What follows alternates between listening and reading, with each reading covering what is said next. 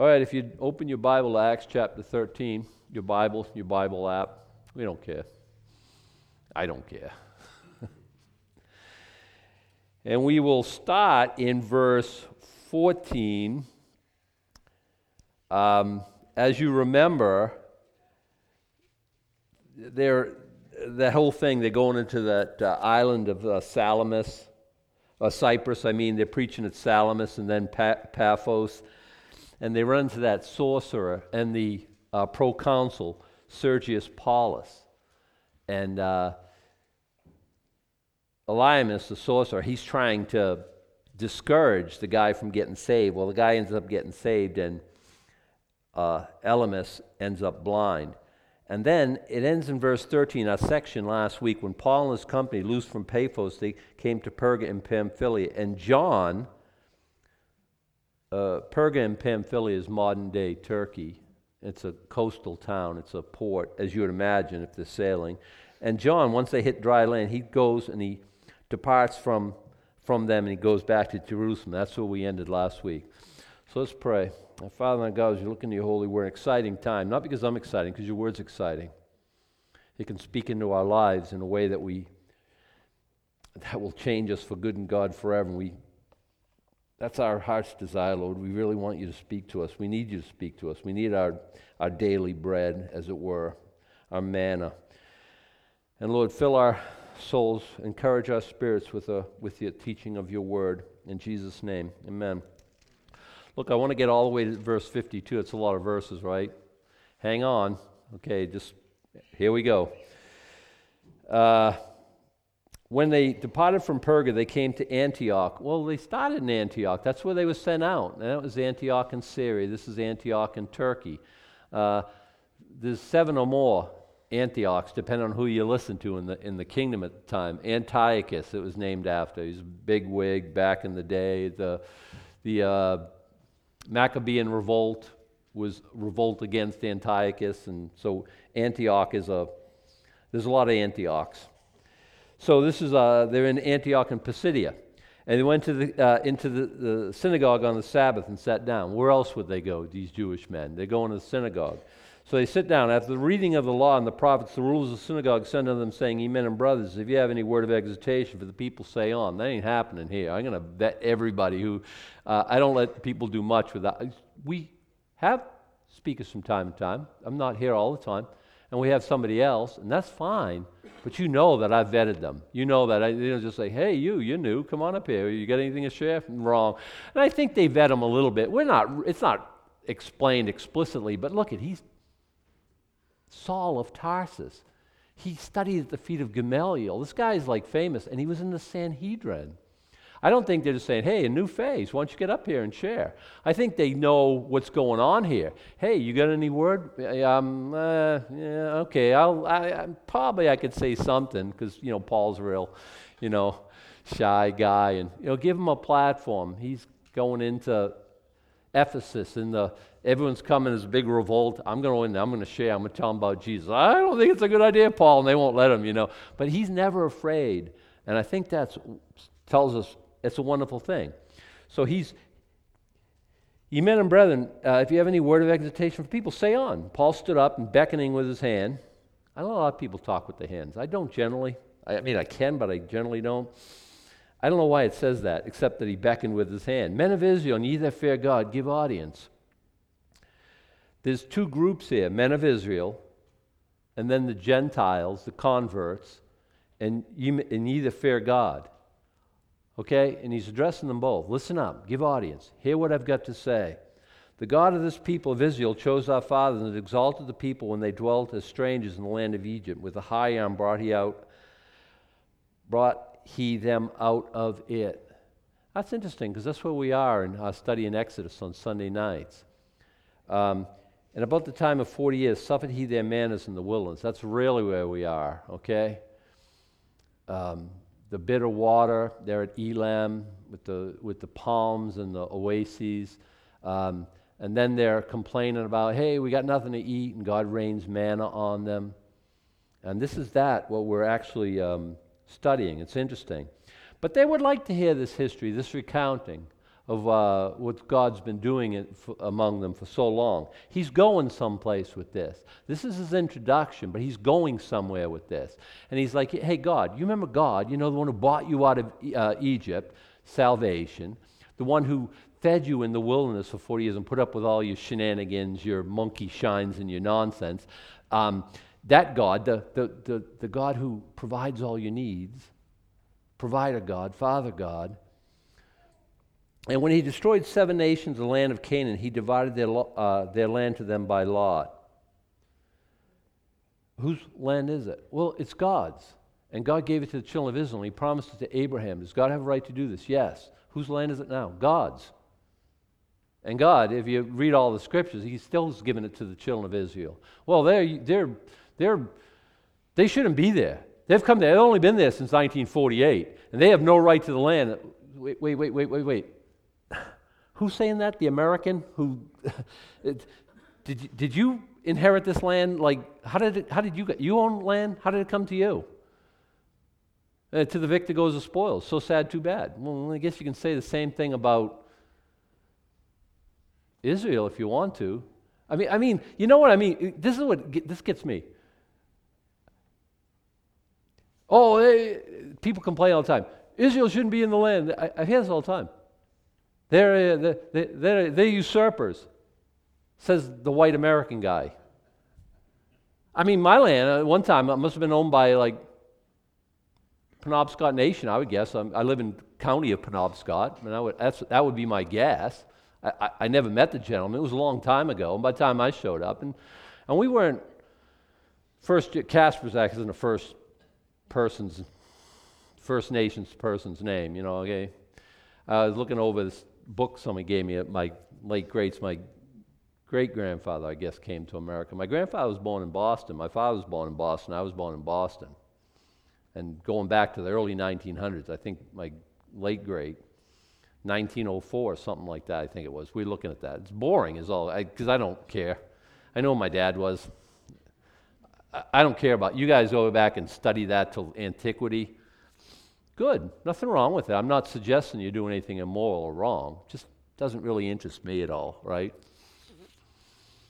So I didn't take any land from any Indians. I came by it honestly. I mean, whoever had it, I bought it, okay, and I got a deed and everything. And I finished paying it off, and I got to just pay the taxes forever. But it's mine now, I guess. I mean, you know, I don't, you know. But I just want you to understand, this is God's land, America. He made it, okay? And by however you come to acquire it, fine. I'm not against that. But don't be telling everybody where they should and shouldn't be and stuff like that.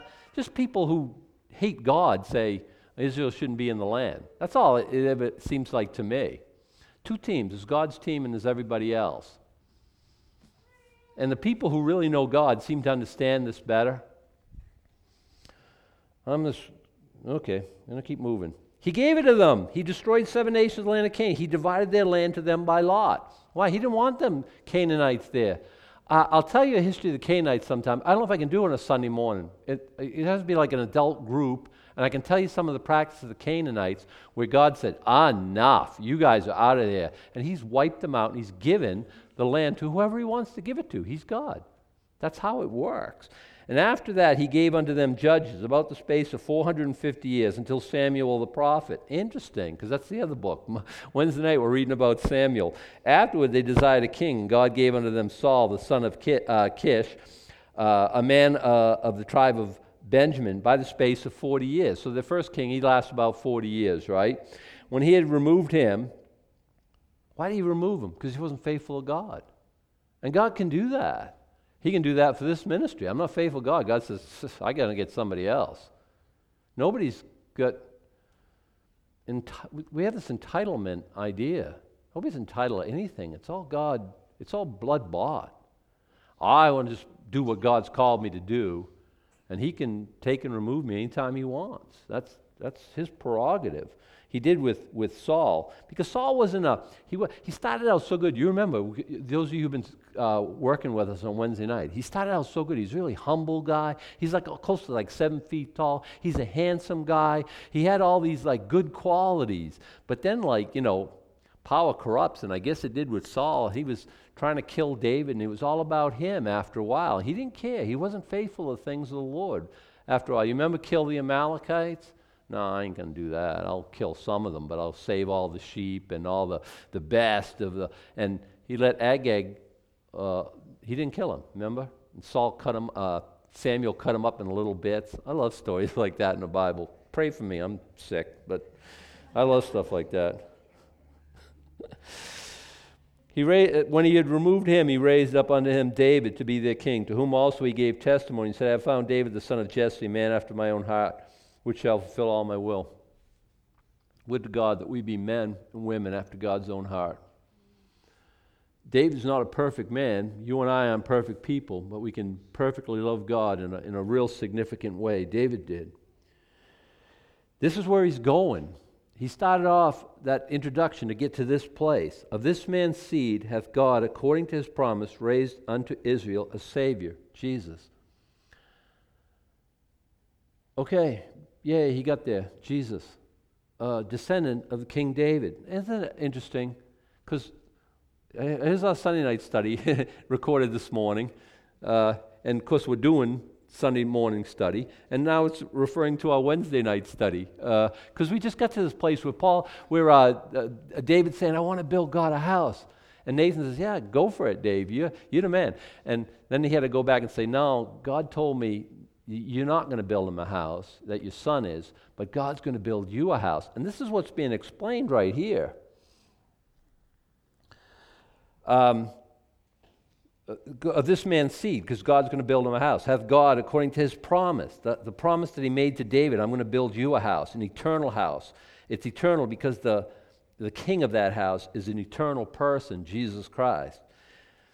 So he raised from David's seed to Israel a Savior, Jesus. Now he jumps over to John the Baptist in verse 24. When John had first preached before his coming the baptism of repentance to all the people of Israel, and as John fulfilled his course, he said, Whom think ye that I am?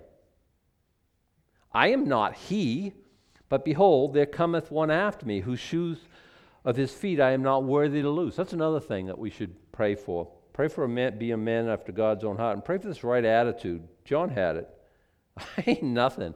I've got to decrease. He's got to increase. Would to God that we all had that in mind. And, me? I'm his servant, but I'm a servant. I'm not even worthy loosing his sandals. I'm not even a foot-washing servant, if you think it all the way through. He wants me to serve him, but it's not because I'm anything special. It's because he's graciously invited me to be in his service. Men and brethren, children of the stock of Abraham, and whosoever among you feareth God, to you is the word of this salvation sent. What salvation? Jesus, Yeshua. God's Savior. That's what the name means. Why is this salvation? Because God gave us the thing that we needed the most. It's sad, here we are in this season. We're celebrating Christmas, the time when we think that Jesus was born. I don't think it, but it's fine because it doesn't really matter. I mean, we've taken this time to celebrate the birth of Jesus Christ, the Savior. If we needed a teacher, God would have sent us a wise and wonderful teacher. We did need one a little bit. Jesus is a teacher. If we needed a good example, God would have sent us a good example. Well, we did need a good example a little bit, and God sent us the best example of all. Did we need a prophet? Jesus is a prophet, so he wears a lot of hats, he does a lot of things, but the thing that we needed the most was a Savior. We needed salvation from our sin, and Jesus was sent to us. God sent us a Savior, Christ the Lord. Amen. This is what we're celebrating more than anything else. Men and brethren, children of the stock of Abraham, whosoever among you feareth God, to you is the word of this salvation sent. For they that dwell at Jerusalem and their rulers, because they knew him not, nor yet the voices of the prophets which are read every Sabbath day, they have fulfilled them in condemning him. And though they found no cause of death in him, yet desired they Pilate that he should be slain. And when they had fulfilled all that was written of him, they took him down from a tree and laid him in a sepulchre. Now let's talk about this. What happened? The people who should know about him, because they knew the Old Testament the best, rejected him. But it was prophesied that they would. Do you understand what happened last week in our study? Bar Jesus, the sorcerer, Elymas, for that's his name, He said he tried to discourage the Gentile proconsul Sergius Paulus from believing. Did you catch that? I didn't emphasize it last week. The Jewish guy ended up blind. The Gentile guy ended up saved. That was prophesied. And now they're acting it out. Now, when I say acting it out, please listen. This Bar Jesus, this sorcerer guy, he couldn't do anything but fulfill that, right? I am not saying that. I have no belief in my own thinking that his free will was compromised in any way. Does this Sergius Paulus, he was a prudent man. He wanted to hear the word. Was he saved to death? I mean, despite what he wanted, he was saved and he couldn't have done anything else. Well, you can go and debate about that if you want. I don't think God ever overcomes God is a free moral agent. We're created in His image. God makes choices. I think we make choices. I don't think you're saved and there's nothing you can do about it. He's going to save you if you run away from Him as fast as you can. This verse says it's going to talk about that here today, and I'm kind of getting us ready for it. I believe in God that He's sovereign. Okay? When were you saved, Adam? Before the foundation of the earth, the way I understand it. Well, you had nothing to do with it. Nothing in the sense I didn't earn it. Did I choose Jesus? Yeah. Do I love Jesus? Yeah. Does He say, you love me because I first loved you? Yes. But I still love Him. I still get on board. I still think my free will was exercised. I think whosoever will in Scripture means whosoever will. But I'm getting ahead of myself. Oh my goodness. So anyway, they said no, and it was prophesied. When God says something's going to happen, does that mean you're like helpless to? I don't think so. I think people think about Judas. He couldn't have done anything else. I think God looks down the annals of time, sees Judas, see who he is, calls the shots, say this is how it's going to happen. Not that Judas was locked into, I'd like to have got saved. I'd like to have gone to heaven, but God, the big meanie, made me Judas, and I couldn't do anything else. Really? You really think of God that way? I'm sorry. I don't. We can talk about it, but I know all the verses you're going to show me. I'll show them to you. I mean, you know what? It'll be a good argument. You take my part, I'll take yours, and I can argue I know the verses, okay? But you have to figure it out on your own what you think about it. Anyway, here they didn't find any cause of death in him, yet desired they part that he should be slain. I know I already read that. I'm going to emphasize it. Look, why is that with people? I mean, it's still that way. What has Jesus ever done bad for you? He came to the earth, shed His blood to save you from your sin. And people are just anti-Jesus. Really? I was. Why were you? I don't know. The zeitgeist, listen, there's two teams, God's team and everybody else. I said it, and everybody else is a Satan. Now, people say, I don't purposefully serve Satan. No, you accidentally do. It's the default button. Jesus says, you're for me or against me. You gather with me or you scatter abroad. And He takes all of us out of that fuzzy gray that we've put. So I'm not born again. I'm not a Christian, but I'm not against Jesus. I think He's lovely in how He loved the little children. And stop it. You're against Him if you're not saved, if you're not for Him, if you're not gathering with Him. He took us all out of that fuzzy gray that we like to live in. It doesn't exist. It only exists in our mind. And this is the true truth. They found no cause of death in Him, yet desired they Pilate that He should be slain. Crucify Him. What has He done? Crucify Him! we know people like that, right? They don't have an argument, so when you talk to them, they just get louder. Half the people who subscribe to one party in America like that. I feel like, you remember the Twilight Zone, the Anthony episode where they're all, Bill Mummy plays him, he sends everyone out to the corn turns them into a jack-in-box, you know what I'm talking about? Some of you. Smile, say, yeah, okay, he's senile, whatever, he's off on something. You know that one? I feel like some people I'm talking about, I'm just walking on eggshells, not trying to get sent out to the corn. Because people are like that. They got nothing to say, so they say it louder and louder and more shrill. This is an old thing. It's not invented in America in the 21st century. I got nothing, so I'll say it louder. And with this, they found no cause of death in him, yet desired they part that he should be slain. And when they had filled all that was written to him, they took him down from the tree and laid him in a sepulchre. So they took him down from the tree, the cross, right? It's always called a tree in Scripture. Often called a tree in Scripture, I should say. And they laid him in a sepulchre, tomb. Literally flesh eater, if you must know. Okay? Does it eat his flesh? Well, he's going to talk about that. But God raised him from the dead. Now we got to pause. Really? He was dead and then he wasn't. Is that what you're trying to tell me? Yes, I'm exactly trying to tell you that.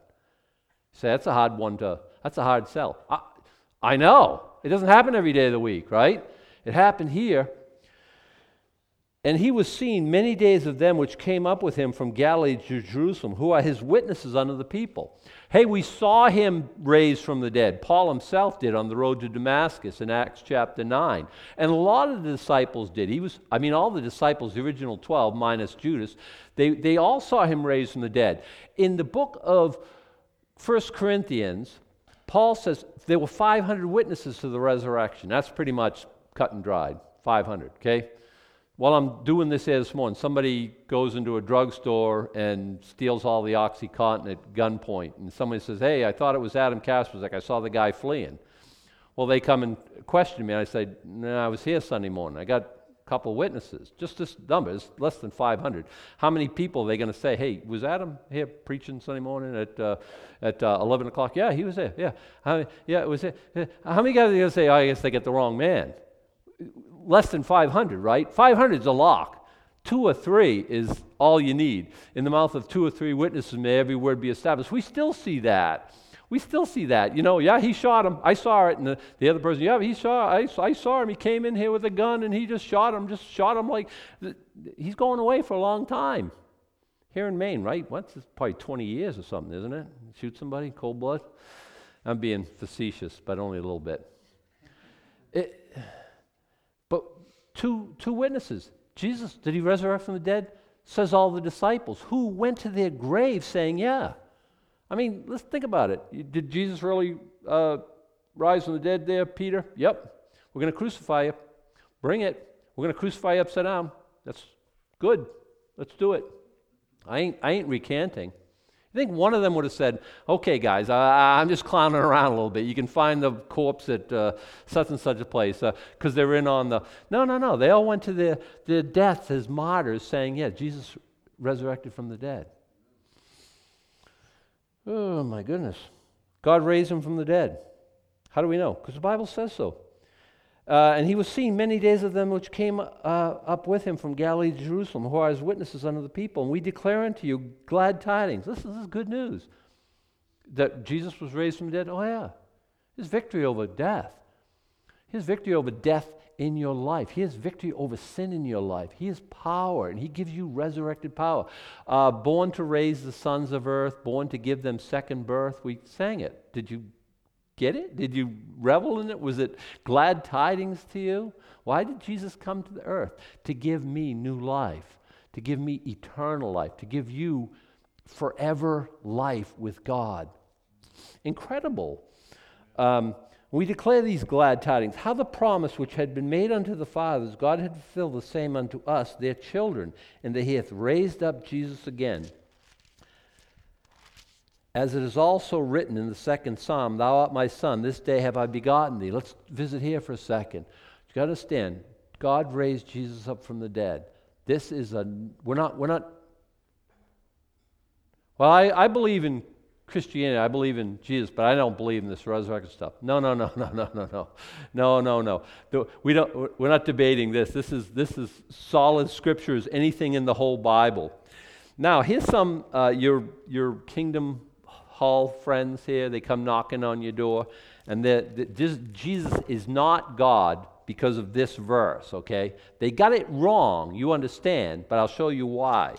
He's talking about the resurrection. God hath fulfilled the same unto their children, that he hath raised up Jesus. He's talking about the resurrection of Jesus Christ. And in the second Psalm, he's still talking about the resurrection of Jesus Christ. Thou art my son, this day have I begotten thee. God, in a very special way in the resurrection, says, I'm conferring sonship on you. With God the Son, Jesus the Son, was he Son before the resurrection? Of course he was.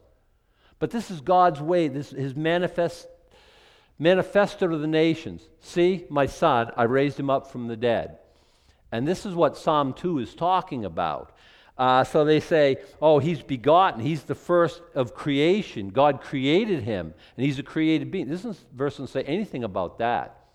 He's begotten of the Father in a unique way by the resurrection. It doesn't mean God, Mr. and Mrs. God had a little baby God, Jesus. It doesn't mean that. When God begets Jesus, it means raised him up from the dead. It doesn't, and then when we say, he's only begotten of the Father in the Apostles' Creed, that's what we're referring to, whether we know it or not, we're referring to the resurrection. He's eternal, coexisting with the Father, okay? It's not like he came into being on Christmas Day, whenever that happened, 2,000 years ago. He's the creator. Jesus Christ is the creator. John chapter 1 says that. Colossians says that. Several other places it says that. He's the creator. He was around when God said, in the beginning, God said, Elohim, plural God, said, earth be, light be. In the beginning, God created the heaven and the earth. That God, Jesus Christ. You say, well, Father God created. Yes, he did. Well, you say, well, the Spirit brooded on the face of the waters. The Spirit of God created. Yes, he did. Correct. Okay, Elohim, plural gods created. But there's only one God. Yes, there is. And we'll go round and round about that. 3 persons, one God. Bible says it. I'm going to leave it at that right now because I got a long place to go. It's concerning that he raised him from the dead. See, he's still talking about raising him from the dead. Look at the context. Verse 30, God raised him from the dead. And a lot of people saw it in verse 31. And we're declaring to you in verse 32 that God raised him from the dead. And this God that God fulfilled the same unto the children that he raised up Jesus from the dead. Verse 33, thou art my son, this day I have begotten thee, raised thee from the dead. Now verse 34, as concerning that he raised him up from the dead. I mean, it's all about the resurrection. That's what the whole passage is about. And God is, here the Holy Spirit of God is confirming that. And that's what Psalm chapter 2 means. As concerning that he raised him up from the dead, now no more to return to corruption, he said on this wise, I will give you the sure mercies of David. Wherefore he saith also in another psalm, thou shalt not suffer thy Holy One to see corruption. For David, after that he had served his own generation by the will of God, fell on sleep and was laid unto his fathers and saw corruption. But he whom God raised again saw no corruption. Now we got to talk about corruption. Hey, ashes to ashes, dust to dust. That's how it works. What do you mean? When somebody's been in the ground for a long time, in the next few months and years, you wouldn't want to see what's going on under there. But after a while, it's dust. Everyone returns back to what they came for. We're just soil. The stuff that's out there, in the garden, and it's the same stuff you're made of. Okay, ingeniously arranged dirt, but dirt and water nonetheless. And we're going back to that. And this is what the passage is telling us. Now you aren't, if you're going to be resurrected, you got this eternal body. What's that made of, by the way? Your eternal body? I have no idea. I mean, is it blood drive? I don't think so. Remember Jesus when after he resurrected, he said, touch me. Does the spirit have flesh and bone? Why didn't he say flesh and blood? I don't think he had blood. I don't think it's a blood drive system anymore. I'm talking, I suppose, I've never done a DNA test on a resurrected person. Nobody has, as far as I know. It's kind of hard guessing, you know what I mean? But this body here, it sees corruption. Is he talking about David? No, David, he saw corruption. If you dug him up now, it wouldn't be pretty, is what he's saying. But he whom God raised again saw no corruption. Why? Because there's no corruption in the Son of God. There's nothing corruptible about him. You know why? Because the wages of sin is death. Well, he suffered the death, but not because of his own, he didn't do anything wrong. Death had no hold on him. Corruption couldn't claim him. The grave couldn't keep him. Why? There's nothing to grab onto. The wages of sin is death, but he didn't sin. He was incorrupt. He was pure. He was holy. He was undefiled. There was nothing corruptible about him. He didn't come under the curse. One, he just wasn't born of man, cursed man, our late great Adam. He passed that death on to all of us. He was virgin born. He didn't come of that corruptible seed. And then, the next thing to do would sin yourself. It doesn't matter what Adam did a zillion years ago. The fact that you're a sinner makes you a sinner. Not you inherit it, one. Two, you came by it honestly because you sinned. And those two things are strikes against us. Which one is Jesus guilty of? He didn't inherit it from Adam, and he never sinned himself. He couldn't be corrupted. He was incorruptible. You say, well, that's kind of like a play on words. Yes, it is. He was incorruptible in his person. He was incorruptible in his physicalness. There was nothing, corruption couldn't grab hold of him. Be it known unto you, therefore, brethren, men and brethren, that through this man is preached unto you the forgiveness of sins. Now this is the game changer. This is what the resurrection's all about. We don't worship a dead Savior. Good place for an amen. We don't worship a dead Savior. He didn't pay the penalty for your sins, but now I'm dead. Oh, good luck. Hope everything works out good. No. He overcame the grave. What is he saying? I'm overcoming the grave for you. When you're dead and you're we put you away in the earth somewhere, burn you up, bury you, I'm coming for you. And just like, it's a big scary thing to us, death, And he's like, hey, nothing but a thing. I've been through it. I've been out the other side. You ever hear one of these people who are have these near-death experiences? They went to heaven, it's all cool. It was a bright light, and it was fields and fjords and butterflies and rainbows. And don't worry, it's all good. Really? What are you doing here then?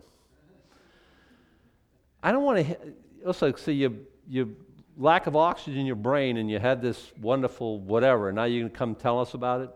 How about Jesus? Is he part of the... No, it's just wonderful. Don't worry about any of that God stuff. It's all good. Really?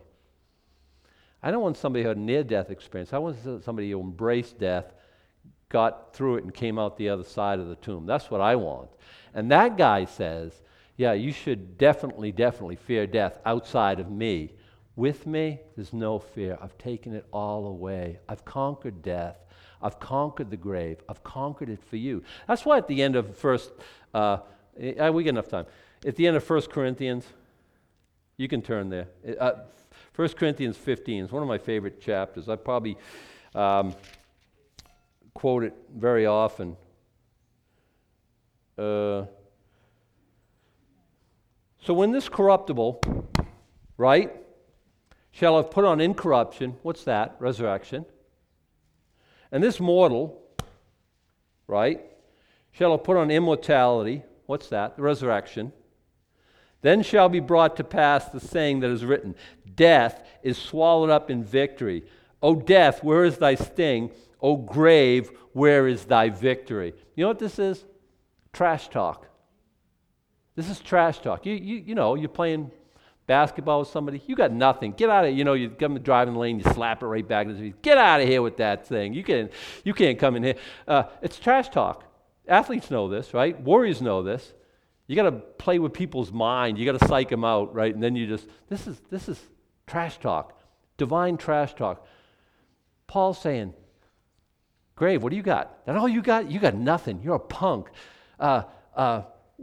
Death, you got, big sting, right? That's all you got? You got nothing. You're a punk. You're nothing. Resurrection, now what do you got? This is wonderful. Am I thinking? Well, because I like trash talk. Again, pray for me, okay? Death, where is your sting? Grave, where is your victory? The sting of death is sin. The strength of sin is the law. But thanks be to God, which giveth us the victory through our Lord Jesus Christ. Hey, you don't have to worry about death. You don't have to worry about corruption. You don't have to worry about any of that stuff. Jesus has gone before. He's going to resurrect us. Because he knows all about resurrection, he's passing resurrection on to us. And I ain't waiting until I'm dead either. I'm going to live resurrected life right now. I used to be victimized by sin all the time. It was my daily fare. It was my thought, my intent, the love of my life was sin. Now God said, hey, I've come and I've live such and such a life. I'm going to give you resurrected power over sin. It is for freedom that Christ has set us free. Stand fast and don't be entangled again into a yoke of bondage. I mean, I ain't even waiting for resurrection to be. I'm claiming some of that now. Well, I don't have a resurrected body. It's graying, slowing down. Say, yeah, we know. But sin doesn't have any victory over me. And we can't allow it to. Where was I? I have totally lost my place. What? No, I'm back in Acts. That's why I lost my place. What? 39:40. By him, okay. Back in verse 38. And you're right, I finished 38. Be it known unto you, brethren, therefore men and brethren, that through this man is preached unto you the forgiveness of sins. And by the way, this is a game changer. This changes everything. This changes everything. What other religion offers forgiveness of sin? It was Plato or Socrates or one of these wise guys back in the day. It may be that the divinity can forgive sin, said he, but I don't see how. He was thinking, okay, if you have a just God, how can he wink at, overlook your sin? You're in a heap of trouble. We've all sinned, and God's going to exact a payment for it. Uh-oh, that's going to be a bad day for me. Standing before God, he's got the scroll. He unscrolls it, goes down to his feet and rolls out about 80 yards that way. It doesn't look good. Oh my goodness, it doesn't look good. I'm just like, I'm done. Where's Hallam? I bought it. Oh, no. There's no scroll. There's enter into the joy of the Lord, thou good and faithful servant. That's what Jesus did for us. Forgiveness of sins. So all these religions in the world, you got to do more good than bad. And the thing's bad, you've got to pay some kind of, well, they call it karma or not. You've got to pay it off. You got to do good things, more good than bad. Who does that? On my best day, I don't want to be judged for, the wages of sin is death. It's not going to go well for me. Oh, Jesus paid the penalty for my sin. He died. Wages of sin is death. He died for my sin. Oh, in Christianity, forgiveness of sins. Your sins are dismissed. They're gone. Well, I'm going to have to give you an answer for all this. No, the answer is the cross. You get that or you don't. I see even as Christians, we wrestle with this. We think we got to live like this amazing sinless life. Well, if you got that, good. Do it. I would encourage it. I don't know anyone who's doing it. Certainly not me. Let's keep moving. I got still a ton of places to go. By him all that believe are justified from all things. Justified. What's that? Just as if I'd never sinned. Really? Yeah. God's going to say, okay, what do I got on you? He opens up a scroll and is absolutely, positively blank.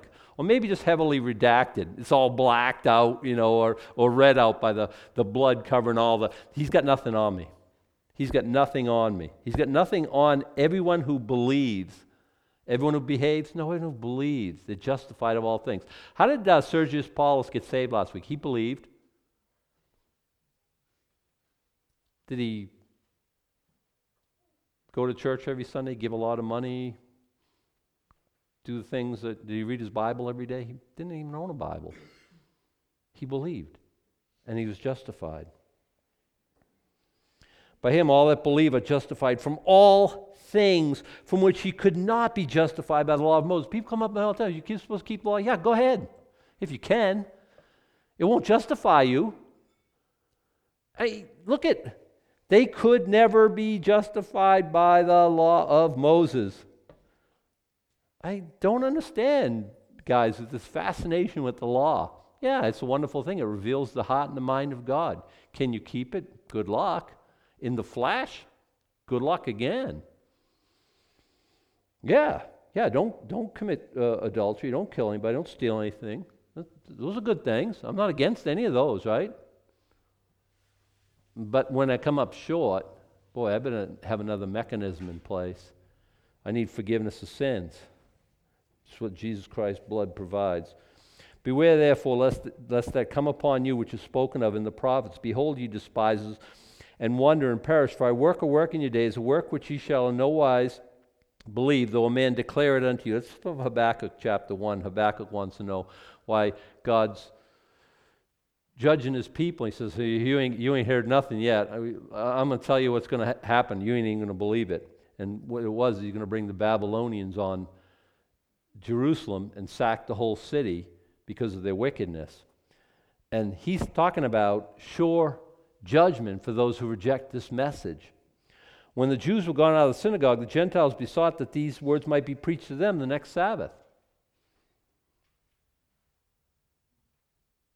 Great. And Paul's like, yeah.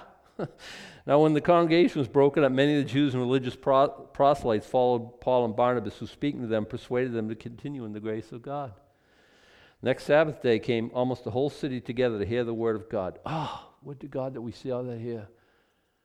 We'll just keep, I don't know if we'll blow out a wall and add more chairs. I'll be just more services. I'll start at 6 in the morning and preach at 6 in the afternoon. I don't care. I'll right around the clock. It would be wonderful. God, bring as many as you want.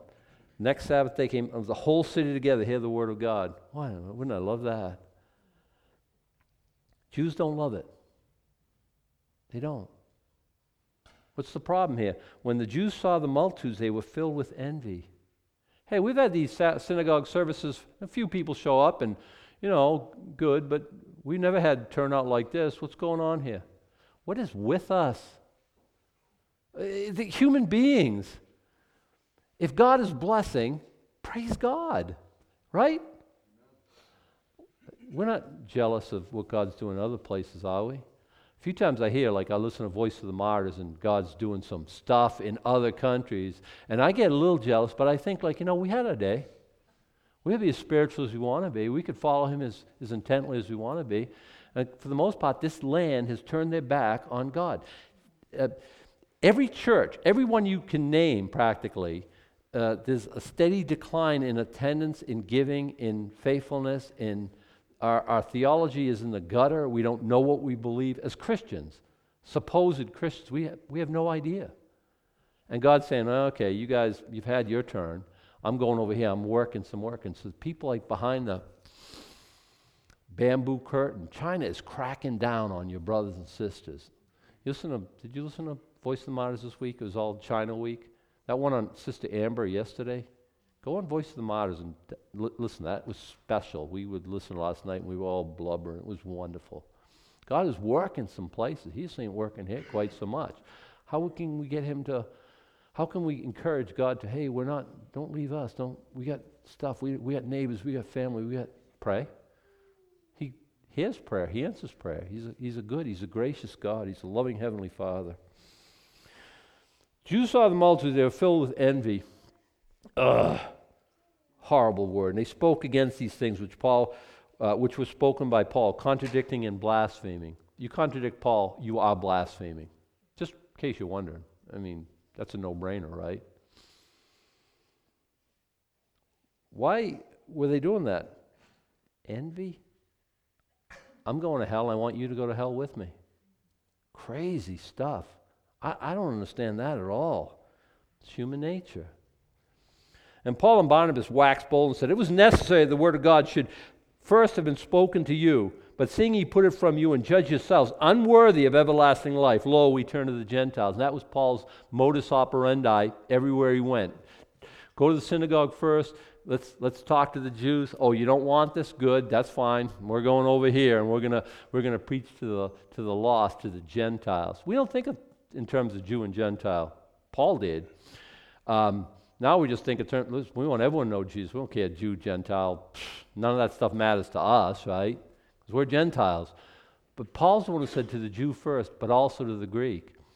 We don't see Paul teaching, we don't see his, all through the book of Acts, we don't read Paul's, but if you know Paul's epistle letters, you see him act them out. You see him, he's living on a certain constraint. He believes a certain way, and he's living that out. Yeah, we're going to bring to the Jew first, because that's how God did it.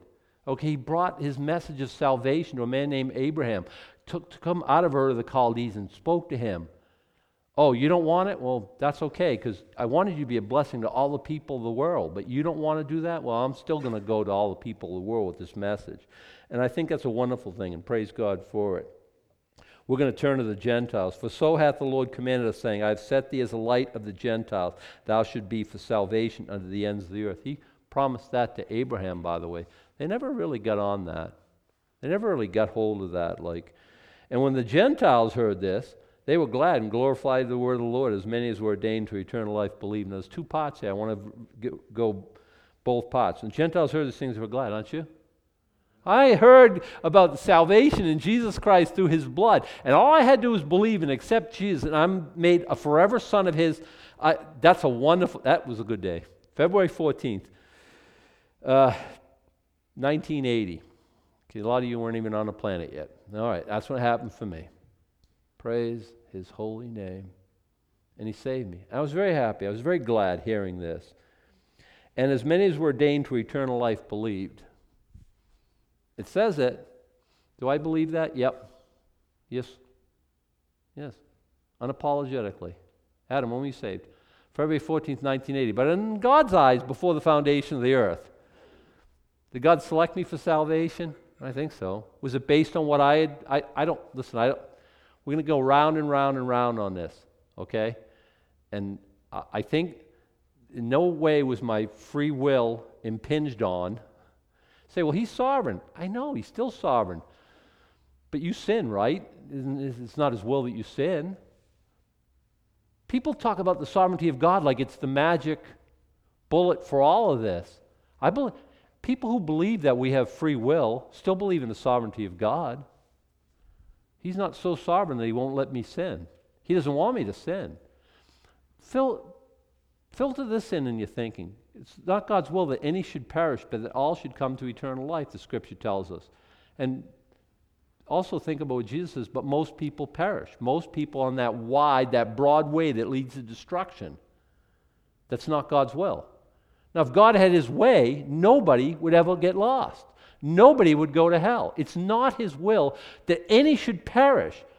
But if the majority perish, what does that tell us? It tells us that God doesn't always have his will. Just because he's sovereign doesn't mean that every last little decision you make is in his sovereignty. If his sovereignty, if he's running my life, every choice I make, I would blaspheme by saying that many choices I make are wrong. And he's like, I don't want you to do that, but we do it anyway. You got to understand this too about the sovereignty of God. He allows, because I was talking to a friend of mine, he came back to work for us, and he was saying, and I ministered the gospel to many, many times over the years, and he was saying to me, well, what about and it was a school shooting, one of the many, right? Well, how come God allowed that? What about this? And I said, God didn't do that. God didn't take gun in hand and start shooting people. He allowed it. Well, I know. He allows you to sin. He allows me to sin.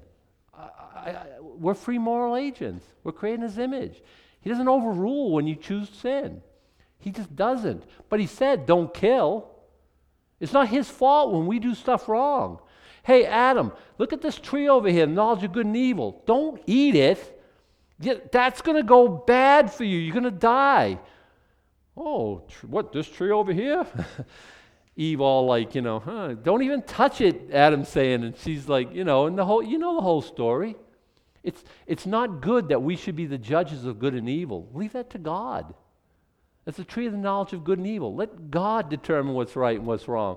We imbibe there. Now, ever since, we've been thinking like, oh, well, God doesn't know. We know better. We don't even know who should marry who. We don't even know if there's only two genders. We've lost our minds, and we're questioning God like he's done something wrong. Oy vey. They heard these things. They were glad. They glorified God. And they were ordained to eternal life, and they believed, and I agree with that 100%. I'm not saying anyone's free will is violated, and I think God selected and God chose, and I have to say this verse is as clear as any in Scripture. And I still believe whosoever will means whosoever will. God's not dealing from a stacked deck. Duck, duck, damn. No. He wants everyone to be saved. Enough said, Fred, let's keep going. And the word of the Lord was published through all the region. Not published like in a book form, but spread out is the idea. Disseminated. And Jews stirred up the devout and honorable women. Why are they stirring up people? Because there's no neutral ground. You're for him or you're against him. And when you understand you're not actively for him, you actively go against him. The Jews stirred up the devout and honorable women, the chief men of the city, and raised persecution against Paul and Barnabas to expel them out of their coasts. They're going to be guilty on Judgment Day for that? Oh, yeah. Oh, yeah. They shook off the dust of their feet against them and came into Iconium. Shaking off the dust of your feet is like, the Jews did that. When they went into Gentile land, when they came back into the Promised Land, they shook the dust off their feet and off their hands. They kind of like you do when you come in, you get all the mud off your boot, you know what I mean, stuff like that. They did that, and what they're saying, we don't want your nasty Gentile dust to invade our holy, holy land. It was nowhere in Scripture to be found. But they did that all the time. And Jesus says, when somebody doesn't receive you, shake off the dust of your feet against them. They'll get it. They'll understand what you're saying.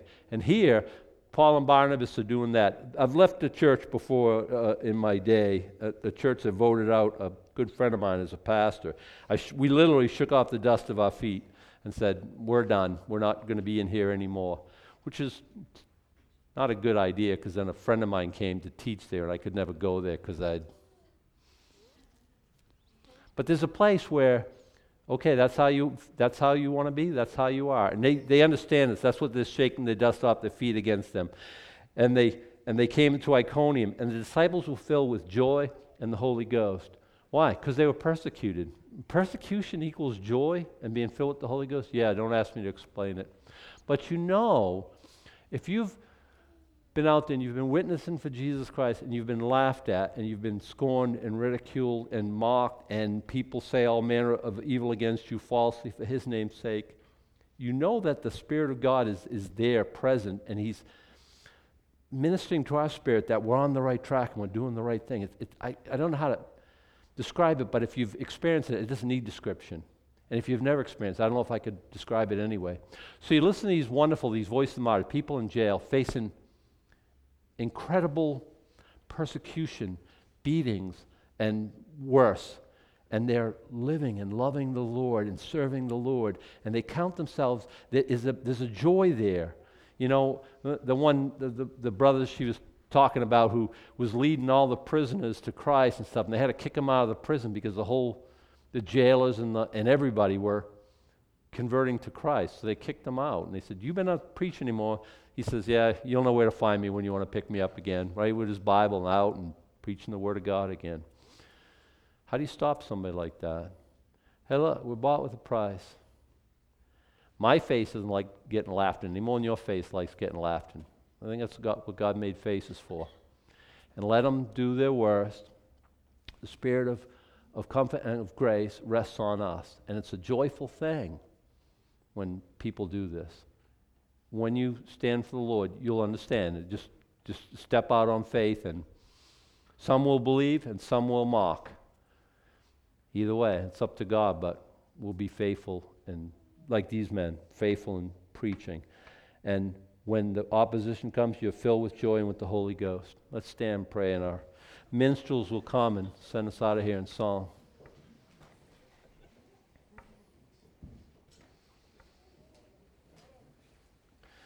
Covered a lot today, Father, and I pray that a lot of words spoken, but you would marshal them in our hearts and our minds in such a way that the things that you want to accomplish, not my words, Lord, dismiss all my words, but your word, Lord, that we would understand, that we would get a better appreciation for, that we would live in and love your word, and it would just become an extension of our very being, the woof and the woof of the fiber of our being, Lord. We would be your people, Bible people. In Jesus' name, amen.